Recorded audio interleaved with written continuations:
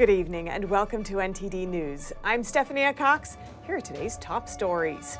An active shooter in an Indiana mall, but this time it's not the police who stopped him.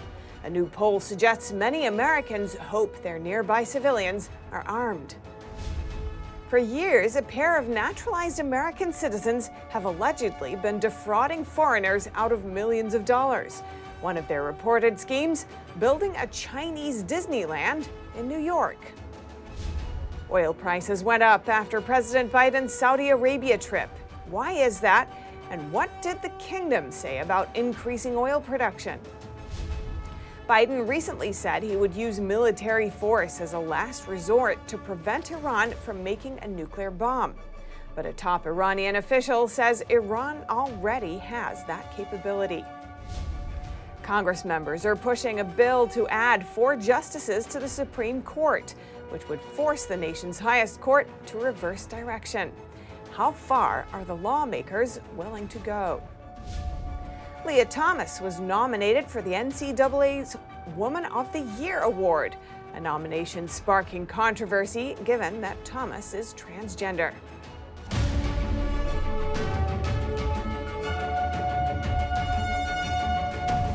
Armed civilians stopped an active shooter in Indiana last night. Might that change some people's perspective on gun rights? One poll suggests many Americans hope that armed civilians will be nearby in this type of situation. A gunman killed 3 people and wounded 2 others after he opened fire in a suburban Indianapolis shopping mall. On Monday afternoon, police said the gunman was a 20-year-old Indianapolis man with a juvenile record. His past incidents with the Greenwood Police Department include minor offenses as a juvenile, such as a fight at school and being a juvenile runaway. According to police, the shooter walked into the Greenwood Park Mall with a rifle and several magazines of ammunition and began firing in the food court.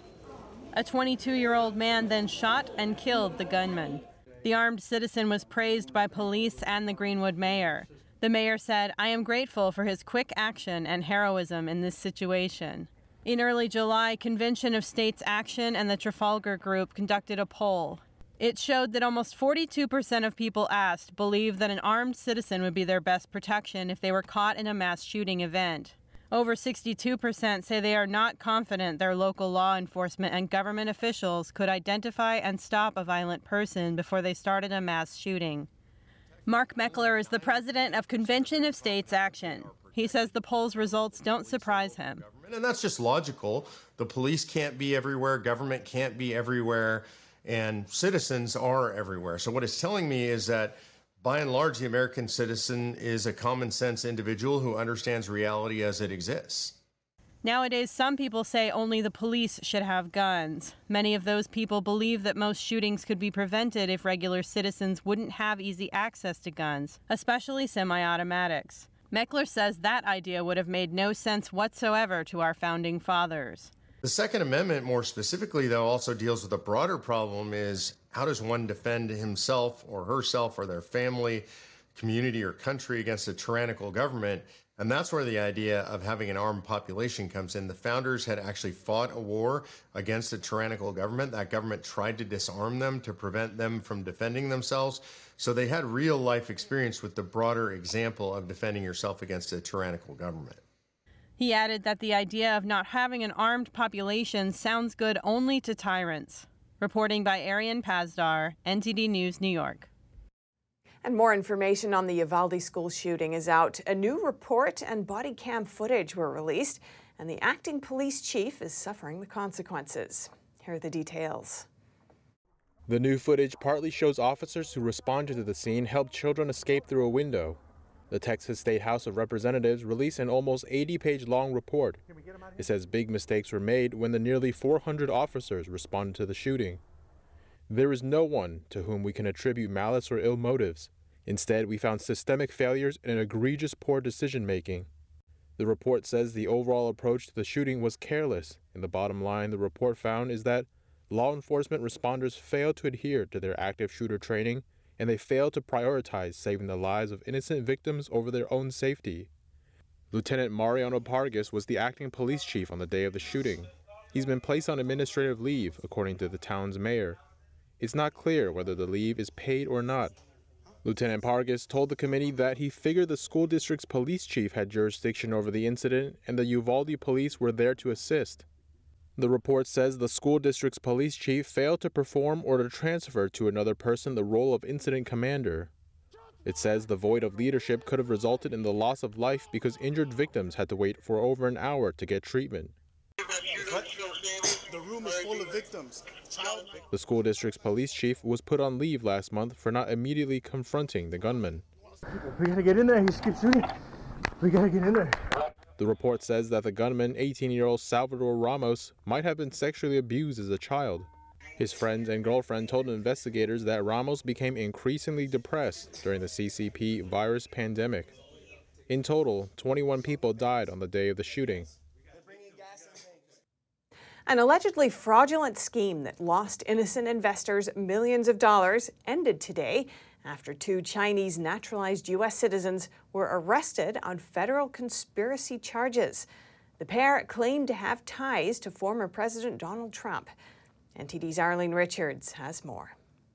According to a Justice Department complaint, more than 150 investors lost millions of dollars on an investment scheme that promised to construct an educational institution in rural New York. Allegedly, many of the investors were foreign nationals living outside of the United States who were promised green cards and access to prominent U.S. politicians in exchange for their investments. Sherry Shui Li and Lianbo Wang are accused of cooking up a multi-layered scheme which defrauded investors out of more than $27 million. The pair allegedly convinced investors by saying they had the support of prominent politicians. For example, The Patch reported that federal prosecutors said Li took a photo in June 2017 with then-President Trump at a fundraiser, then used it to solicit investments for the fake project. They also allegedly charged 12 foreign nationals $93,000 each to attend the fundraiser. A special agent said in a statement that the pair used the illegal money to live a luxurious life and make friends with prominent politicians. In December 2013, the New York Post reported that Li approached officials in a small upstate New York community about building a Disney-like China City of America, complete with an amusement park, huge mansions, and a famous Chinese city.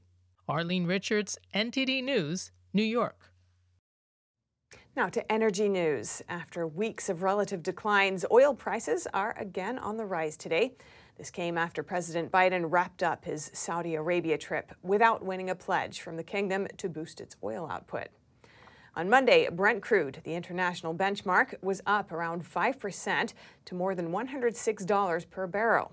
West Texas Intermediate, the U.S. benchmark, also spiked nearly 4% to more than $101 a barrel during the day. The prices jumped after the Saudi foreign minister said boosting oil supply wasn't even raised during Biden's meeting with Arab leaders, ending speculation over an output increase. The higher prices were also propped up by a weaker dollar and concerns over tight supply. Markets will be watching the next OPEC meeting slated for August 3rd. And during Biden's trip to the Middle East, the United States and Israel made an agreement to prevent Iran from getting nuclear weapons. And President Biden said the U.S. would use military force as a last resort. Now, a senior advisor to Iran's supreme leader says Iran is capable of making a nuclear bomb. NTD's Jason Perry has that story. Attacking Iran, trying to destroy their facilities becomes a completely different game if Iran has even one operational bomb. I spoke with Dr. Connie Sadasivam, who is the director of the William H. Bates Center for Public and Global Affairs, and he's also a professor of international relations. I asked him about the recent security agreement made between the United States and Israel, and he said it's not a pact or a treaty, and there's nothing legally binding about it, and it would mostly be used for political gains for both countries. On Sunday, a senior advisor to Iran's supreme leader said on Al Jazeera that Iran is now capable of making a nuclear bomb, but they haven't made the decision to build one. I might disagree with some of the more strident voices coming out of Israel or pro-Israeli Americans and so on. And that is that somehow on the very next day after Iran acquires a nuclear weapon, they're going to drop it on Tel Aviv. Okay, that's just stupid.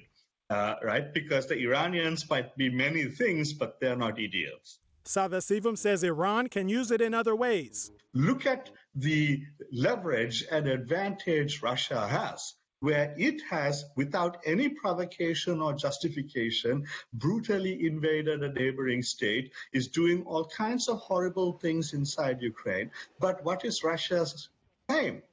Nobody can attack Russia back in retaliation. Even the Ukrainians, who the Russians are attacking, the Russians are saying, you don't have a right to attack us back on Russian soil, on Russian territory.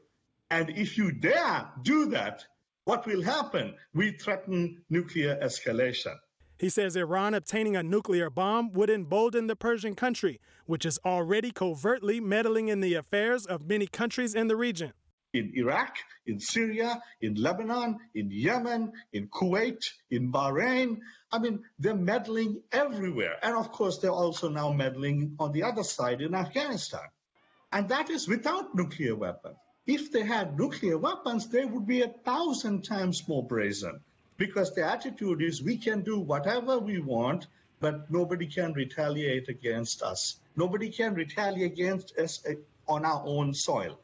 In our own territory, because then there is the threat of us escalating to nuclear weapons. So that is the problem. And he said that sanctions are not necessarily the way to prevent Iran from obtaining a nuclear weapon, because the country's leadership does not care about the welfare of the Iranian people. And he said even though Biden said the U.S. would use military force if necessary, Israel is more likely than the United States to strike Iran to prevent Iran from making nuclear weapons. Jason Perry, NTD News. Today, a group of Democrats rallied to expand the number of justices on the Supreme Court. This is to force the nation's highest court to reverse course after a string of conservative rulings. But the White House has so far reserved its support for the expansion. NTD's Melina Weiskup has those details.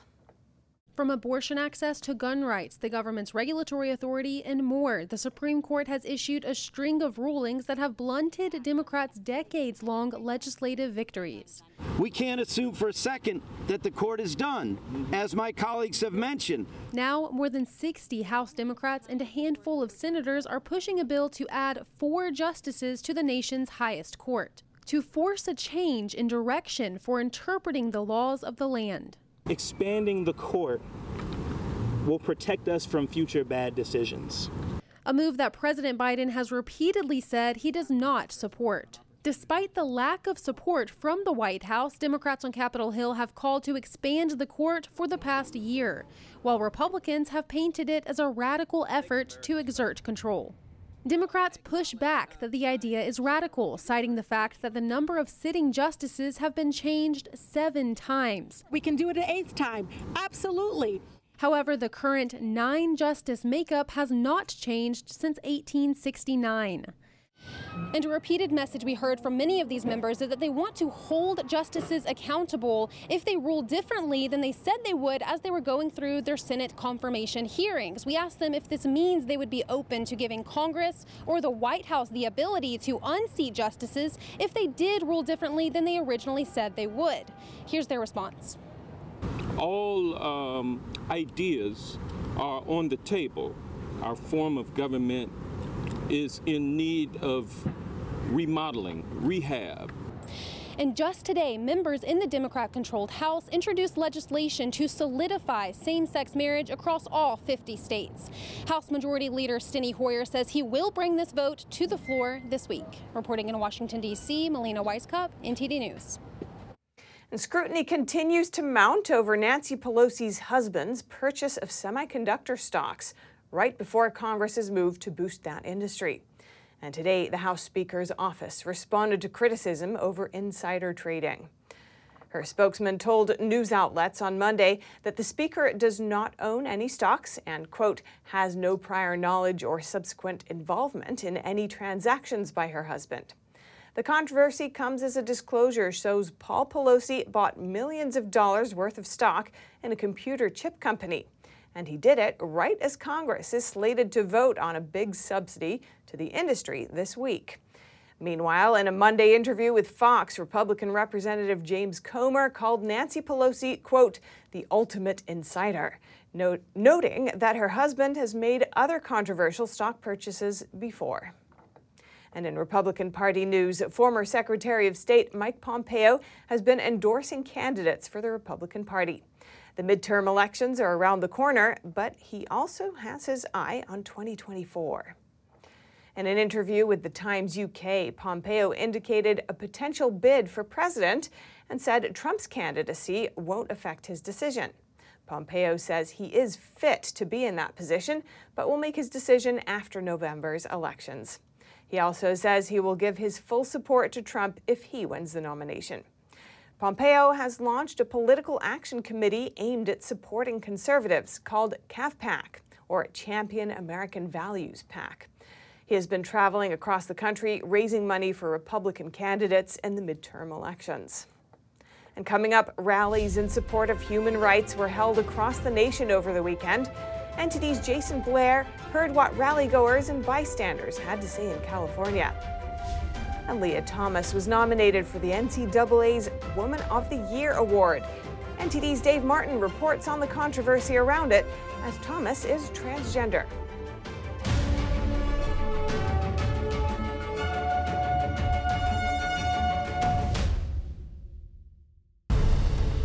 In every country communism gains power, authoritarianism and death followed in its wake. Communism promises a world without suffering, and yet, in its execution, does the exact opposite. Following Lenin's death, Stalin's 29-year reign killed an estimated 60 to 66 million people. More famines and purges would occur. The very peasants that communism was supposed to benefit instead starved to death under its rule. The party dictates what is right and wrong. Mao ended up killing between 50 million and 70 million people. As an investigative journalist, I want to understand why.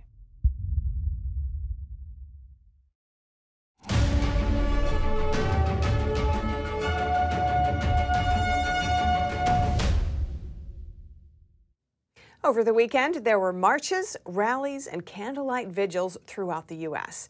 Believers of a meditation practice called attention to years of ongoing persecution and commemorated those who lost their lives standing up for their beliefs. NTD's Jason Blair has that story on the practice called Falun Gong, also known as Falun Dafa. Falun Dafa is a peaceful meditation practice that originated in China. Unfortunately, since 1999, China started persecuting the practice. San Francisco area practitioners are holding a rally with a parade to let people know about Falun Dafa and how the persecution is still going on to this day. Over 300 people paraded from San Francisco's Ferry Building to Chinatown's Portsmouth Square to commemorate 23 years of the persecution against Falun Dafa, also known as Falun Gong.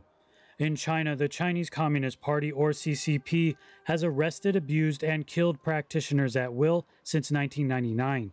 Sandy Wong, a Falun Gong practitioner since 1994, was one such victim. At the police station, they would force me to sign. They would force my hand open, but I made a fist because I won't sign. They bent this finger, my thumb, until it dislocated and couldn't sign anymore. Wong explained that she went out in public to clear Falun Gong's name as the CCP has slandered it for years. She was arrested and sent to jail and was in and out of jail several times since that incident. During that time, I was forced to do labor work. I had to wake up at 2 or 3 in the morning and work until 11 or 12 at night. It's common to work overtime. If we don't work overtime, we can sleep before 11 p.m. Wong says despite the CCP's efforts to break her faith, she held on to Falun Dafa because of how it changed her life.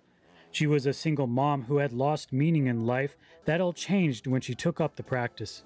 To be a good person, I think of others first in my daily life. The daily routine at home is still the same, but I no longer feel tired or miserable. It's that kind of feeling. But in 1999, the CCP began its persecution of Falun Gong. Those who do not choose to renounce their faith are beaten, brainwashed, jailed, with some even having their organs removed by force. We've never seen anything like this before in the history of the world. This is something so horrific as taking organs for profit as part of a medical genocide. Many pedestrians stopped to watch the parade and were dissatisfied with the lack of attention given to the human rights violations. Our media, mainstream media and social media does not want to offend the CCP. That's the bottom line, and it's all money. You'll see people passing out the flyers and people really not paying attention. So at least, you can't help but pay attention with the marching band and everything. But yeah, a lot of people don't know about this, and I think it's ridiculous that this is happening still. It is very shocking, and I think these kind of movements have to be made more often so that we make this conscious. And I didn't know people here in the country from China are fighting the communists. We are in South America. We are having the same problem. People still believe that the socialist communist is the good way to go because they have free education, they have free many things, which doesn't exist. There is no free anything. People pay for that. The parade stopped here in Chinatown, where the marching band played a few songs to end the event. Jason Blair, NTD News, San Francisco. And staying on the West Coast, in the country's ongoing battle against drug addiction and unintentional overdoses, one county in Northern California asked for help from teens through the use of an art competition. NTD's David Lamb reports, and just a warning, some of the art may be disturbing. Now, in this county art competition for the face of fentanyl, the DA says there's 37 contestants, and they're all depicting their interpretation of the fentanyl drug crisis. It's an annual Justice for All art competition from the Santa Clara County District Attorney's Office, calling on high school students in the county to participate. I just wanted to make something that could get the point across that fentanyl is bad and it hurts you. So I used darker colors with the blue standing out on the pill. And hopefully it has some powerful imagery that can, make an impact on anyone who sees it. Fanley, a sophomore at Branham High School, earned first place from the DA's office and judges with her "One Pill Can Kill" poster. The runner-up was a freshman who depicted graphic details of fentanyl. She said she tried to put herself in the shoes of victims' families. To see if I were to express it, how would I draw it? So that didn't use any words, so I try to do my best with visuals. The top three contestants earned $1,500, $1,000, and $500 respectively. When I was doing research on fentanyl, I was seeing that it was being advertised as something that wasn't like pain meds, and it made me think of a wolf in sheep's clothing. So that's what I did. Fentanyl is a synthetic opioid, and just a few grains can result in a fatal overdose. It can be 50 to 100 times stronger than morphine. The risk is heightened when the drug is mixed with other substances. So far, 43 people in our county have died from it this year. 9 of them were 25 or younger. One was just 12 years old. The county launched a fentanyl working group in April this year and wants to remove the opioid from the streets. Bring the word out throughout the entire county, whether it's to kids, young adults, other people as well. The DA's office plans to use the winning poster in an anti-overdose campaign. Fanley's message is that the opioid is destroying lives, bright futures, families, and communities. David Lamb, NTD News, California. And now over to sports news. Here's NTD's Dave Martin with today's top stories. University of Penn swimmer Lia Thomas was nominated for the NCAA's Woman of the Year award in what has become a hot-button topic. The controversy is that Lia was actually born Will Thomas before undergoing hormone replacement therapy in 2019. By 2021, Will had gone through the full hormone therapy and started swimming for the women's team under the name Lia. As a result, Thomas's ranking jumped from 462nd to 1st.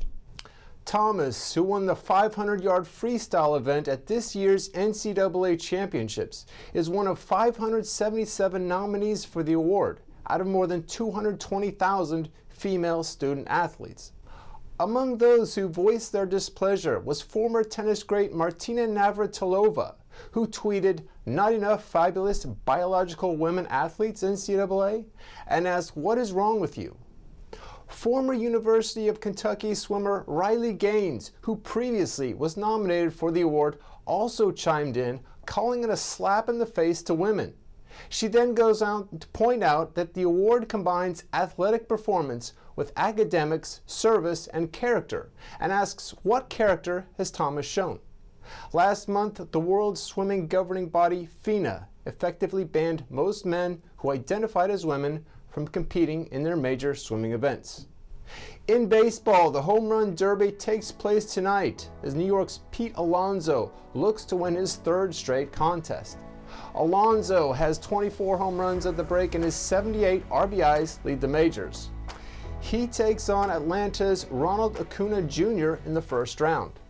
In all, 8 players will take part in this all-star warm-up, including 42-year-old Albert Pujols, who has just 6 home runs this year, but has accumulated 685, good for 5th all-time in his illustrious career. On the other end of the spectrum, Seattle's 21-year-old rookie Julio Rodriguez will be competing as well. Ironically, home run leader Aaron Judge, who leads the majors with 33, will not be participating in the event. In other All-Star Game news, 3-time MVP Mike Trout will miss tomorrow night's game because of back spasms. In his place will be Seattle infielder Ty France. Trout's exclusion means that roughly 1/5 of the original 33-man rosters have now been replaced since being announced on July 8th. And finally, in golf, Australia's Cameron Smith won the British Open yesterday after overcoming a 4-shot deficit on the final day to win the Claret Jug. Smith was still 3 shots back of the leader Rory McIlroy when he started the back 9. But that's when he caught fire, birding 5 straight holes to catapult him to the top of the leaderboard. When he finished with another birdie on 18, it gave him an overall score of 268, the best ever at the infamous Old Course at St. Andrews. McIlroy, who was vying for his first major title since 2014, ended up in 3rd place, while American Cameron Young finished runner-up. Other notables include LIV golfers Dustin Johnson, who finished tied for 6th, and Phil Mickelson, who, like Tiger Woods, missed the cut. That's all for your sports news today. Back to you, Steph. Thanks, Dave. And if you have any news tips or feedback for the show, you can email us at eveningnews@ntd.com. And coming up, Ukraine's president fires the head of the country's domestic security agency and the top state prosecutor. That's after finding hundreds of cases of treason and collaboration with Russia. And European residents are finding ways to keep cool during a record-breaking heat wave. The hot weather has caused hundreds of deaths and huge wildfires in past weeks. Find out more in just a moment here on NTD News.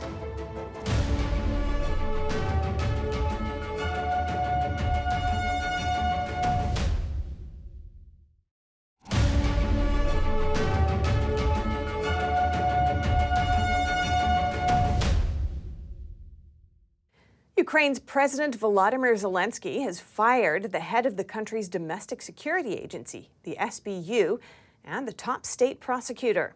That's after dozens of officials in their agencies were found to be collaborating with Russia in its invasion of Ukraine.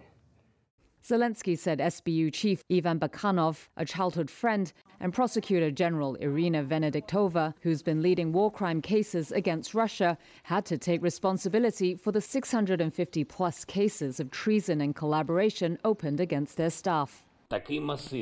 Such an array of crimes against the foundations of the state's national security and the connections detected between the employees of Ukraine's security forces and Russian special services pose very serious questions to the relevant leaders.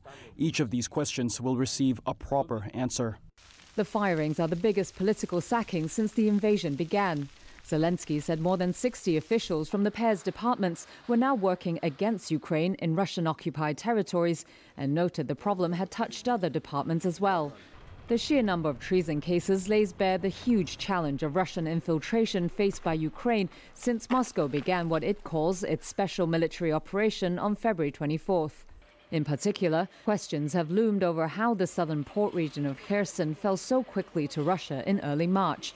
That was in sharp contrast to the fierce resistance around Kyiv that forced Russia eventually to back off and instead focus on capturing Donbass in the east. Russian troops have now captured swaths of Ukraine's south and east in an invasion that has killed thousands, displaced millions, and destroyed entire cities. And Zelensky has appointed an experienced security official and corruption fighter as the acting security agency chief. And amid an ongoing energy crisis in the European Union, Russia's Gazprom has told European customers that it cannot guarantee them gas supplies. This is according to a Gazprom letter seen by Reuters. The letter said it's doing this because of extraordinary circumstances. Currently, there are fears that Russia will completely cut off Europe's supply of gas. The head of the International Energy Agency warned today that this is a real possibility. And here to talk to NTD's Don Ma about the situation is European economist Daniel Lacalle. He's chief economist at the Tressis Hedge Fund.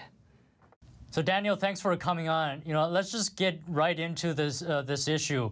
What kind of danger is Europe in if Russia cuts off its supply of gas completely? Well, if Russia cuts its supply of gas completely, Europe is in really, really big trouble. Because think about this. There is absolutely no source of energy that can offset the volume of gas that comes from Russia. Europe imports about 150 BCM of natural gas from Russia. It can reduce the dependence on Russian gas by importing US LNG or some gas from Norway and other sources, but still there is no other alternative. Even if they reopen some of the coal plants, and some of the nuclear plants, it is not enough.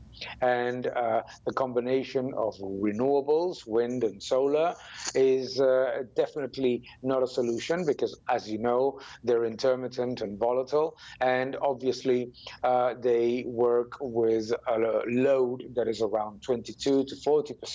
Therefore, they cannot offset the volumes coming from Russia. Now, Russia knows how much Europe depends on it. So how likely will Russia actually do this? I think it's not that easy. On the one hand, it is true that the European Union has a tremendous dependence on Russian gas. But on the other hand, we have to ask ourselves the question, what can Russia do with that gas? Because it's not easy to sell it elsewhere. It's not easy to send it anywhere else. And the transportation system, as well as the storage system of Russia, are quite full already. So for Russia, it's also a double-edged sword. It cannot simply just turn off the taps, and it would be a massive loss of dollar and euro revenues that are much needed in this environment. Now, Daniel, what effect would the gas shortage have on European industries? Well, European industries are certainly suffering.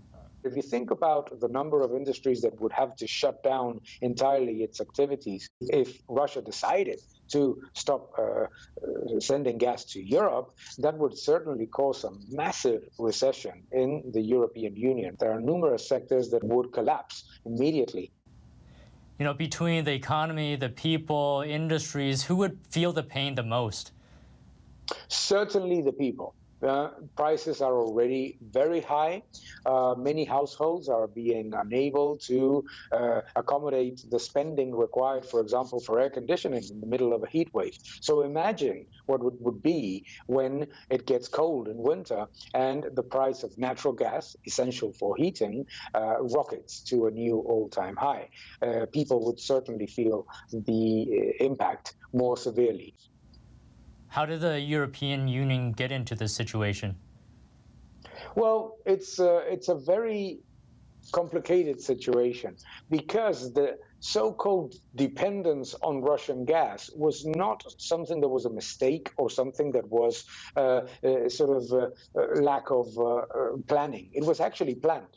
It was perceived that having more interaction and commercial ties with Russia would improve the relationships with the Russian regime. Everybody would understand that it's even a good decision to think that by strengthening commercial ties with an autocratic regime, that regime will slowly but surely improve in terms of governance and in terms of democratic approach and openness and the trade capabilities. But obviously, it's not always the way that one plans, and time obviously puts everything in a different perspective.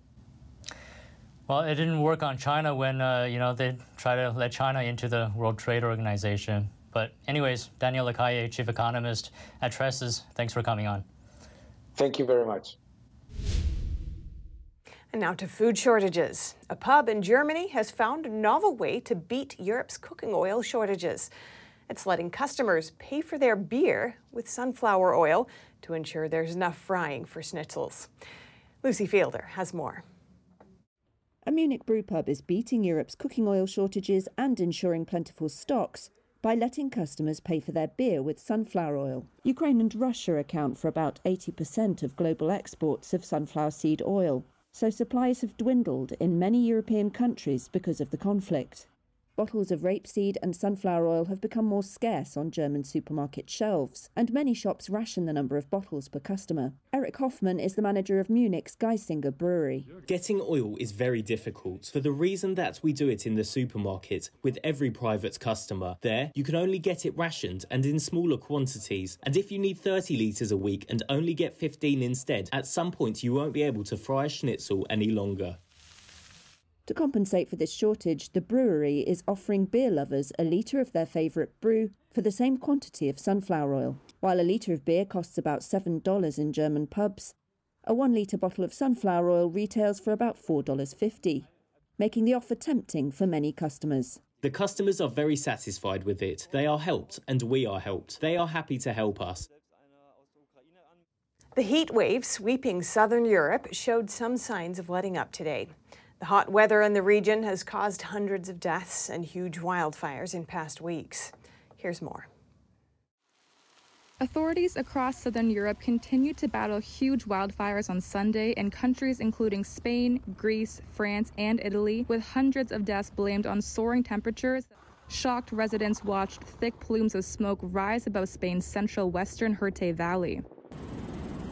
Across the country in Catalonia, people were forced to flee their homes as wildfires quickly spread near residential areas.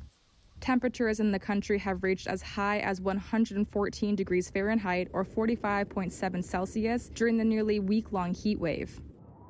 Residents in Madrid took to the streets in an annual water fight to battle the heat. Spain's weather agency said it would end Monday, but warned temperatures would remain abnormally high. In France, wildfires have now spread over 27,000 acres in the southwestern region of Gironde, and more than 14,000 people have been evacuated, regional authorities said Sunday, adding that more than 1,200 firefighters were working to control blazes that have grown massively over the past few days. The country has issued red alerts for several regions, the highest possible warning, urging residents to be extremely vigilant. In Italy, where smaller fires have blazed in recent days, forecasters expect temperatures above 40 Celsius or 104 degrees Fahrenheit in several regions in coming days. Over to the UK, where much of the country is in the second day of the heat wave. Wales saw record temperatures, while England experienced the hottest day of the year. The high temperatures put pressure on Britain's transit and healthcare system. NTD's Joanna Conway has more. The Met Office says Wales has provisionally recorded its hottest day on record, with the temperature reaching 37.1 degrees Celsius in Hawarden, Flintshire, beating the previous record for the country, which has been in place since 1990. Tuesday is predicted to be even hotter, with temperatures possibly reaching 40 degrees Celsius in parts of England. Britons are being urged to stay inside during the hottest parts of the day and keep hydrated. The UK Health Security Agency has issued a Level 4 heat health alert, described as an emergency, while the Met Office has issued the UK's first red extreme heat warning, with both running from Monday to Wednesday. In London, temperatures touched 33 degrees Celsius at 9:30 in the morning. It's very hot outside. I think staying in the shade is the best option you've got, and just keep hydrating yourself.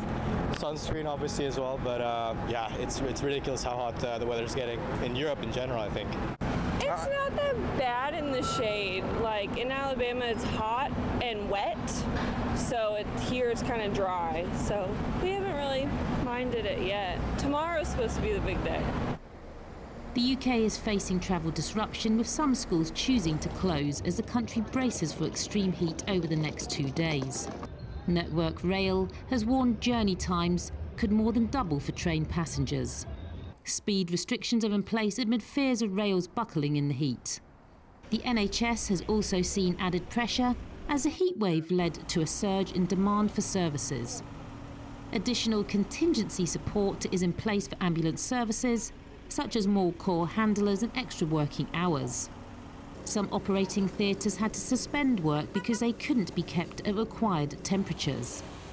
At least 100 schools opted to close or partially close over both Monday and Tuesday, including those in Buckinghamshire, Oxfordshire and Cambridgeshire.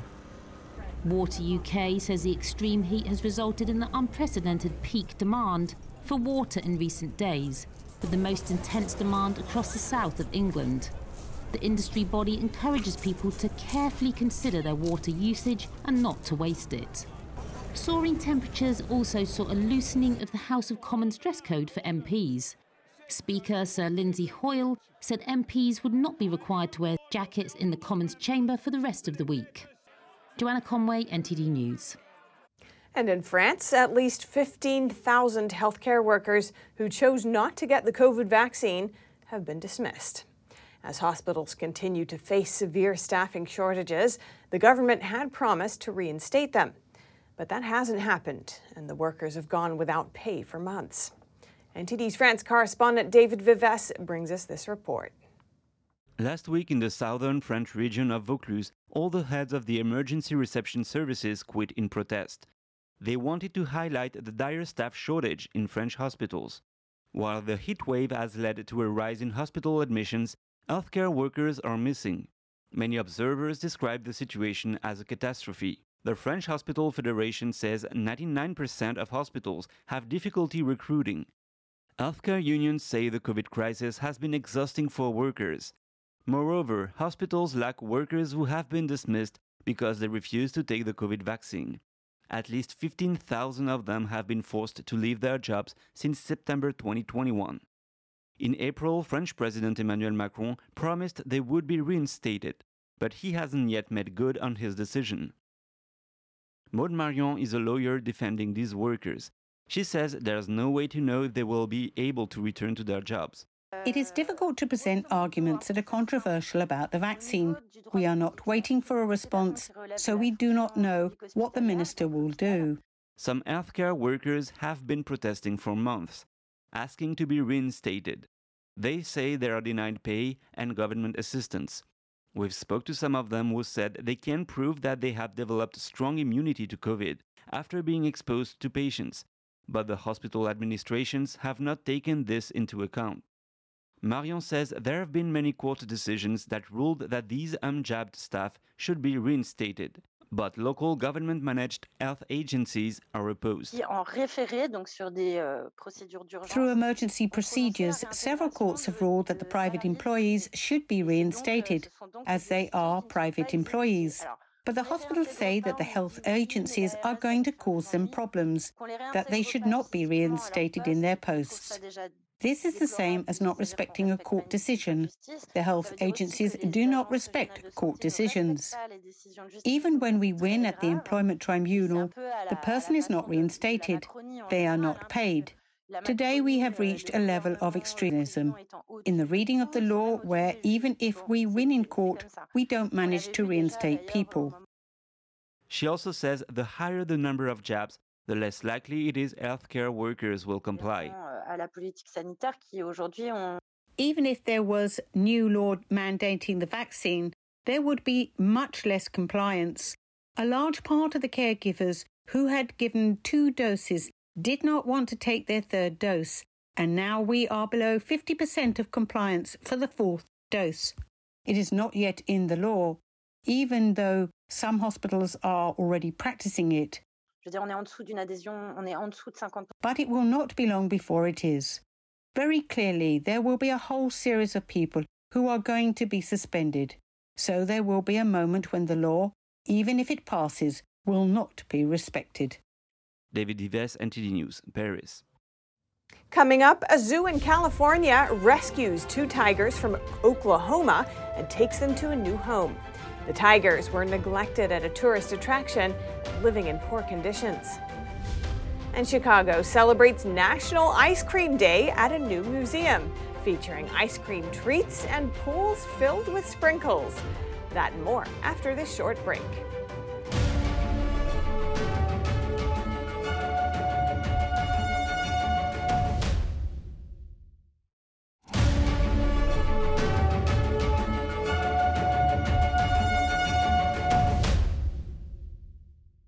Two neglected tigers that were once at a tourist attraction are beginning new lives in a new home. California's Oakland Zoo rescued the big cats and gave them much-needed medical care. Let's take a look at how they're doing now.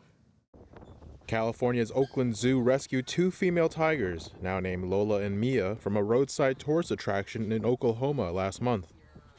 The U.S. Department of Agriculture shut down the attraction for multiple animal safety and welfare violations.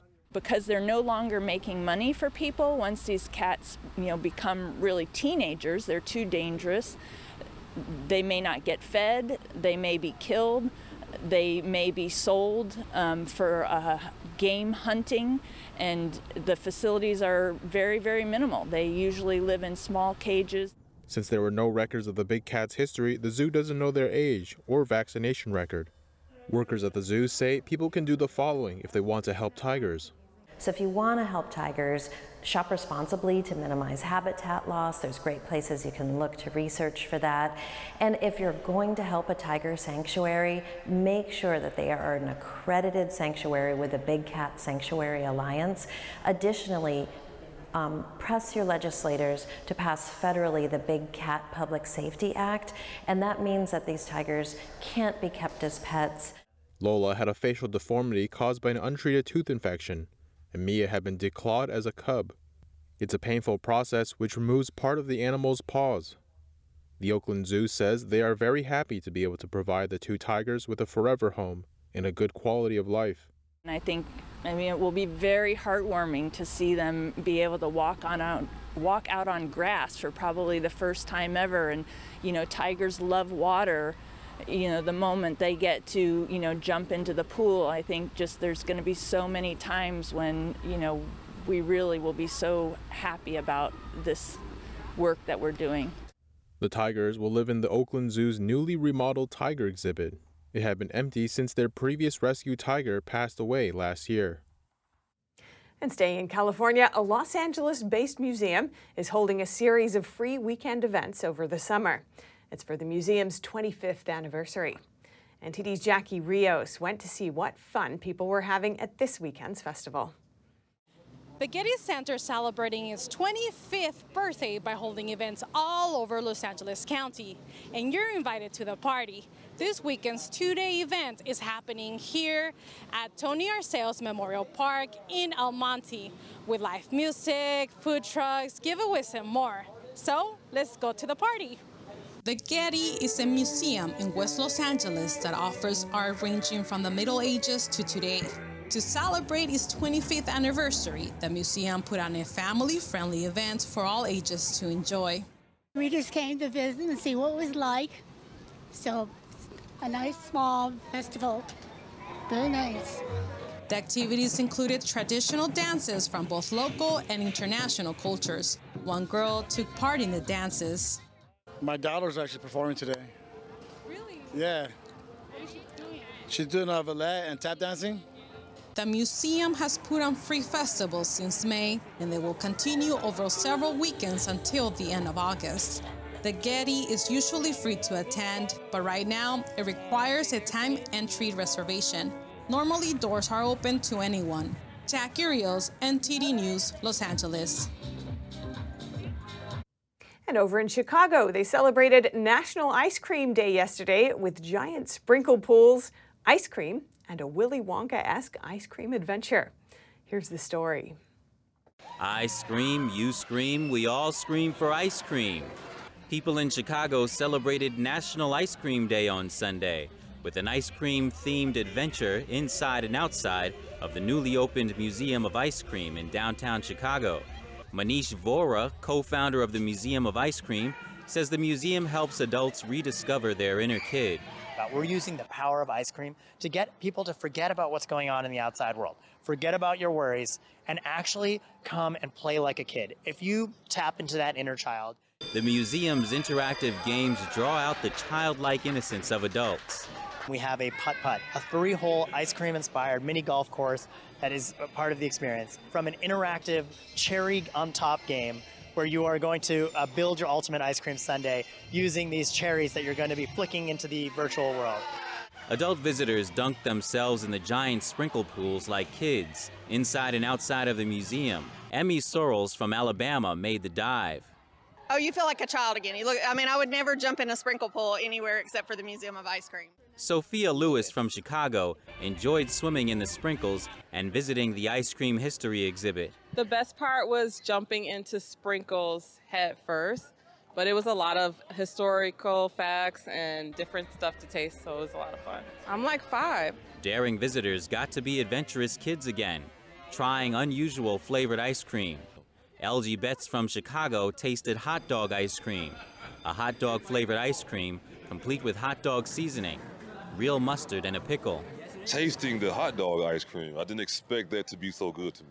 It had pickle flavored everything. It was pretty good. Visitors ended the visit at a Prohibition-era themed speakeasy, where they tasted cocktails, milkshakes, sprinkle pool sundaes, and exotic drinks. Vora hopes that the Willy Wonka-like ice cream museum energizes senses and reimagines the way people experience and love ice cream. Reporting by Angela Moy, NTD News, Chicago. And that's all for today's news. Thanks for tuning in. I'm Stephanie Cox.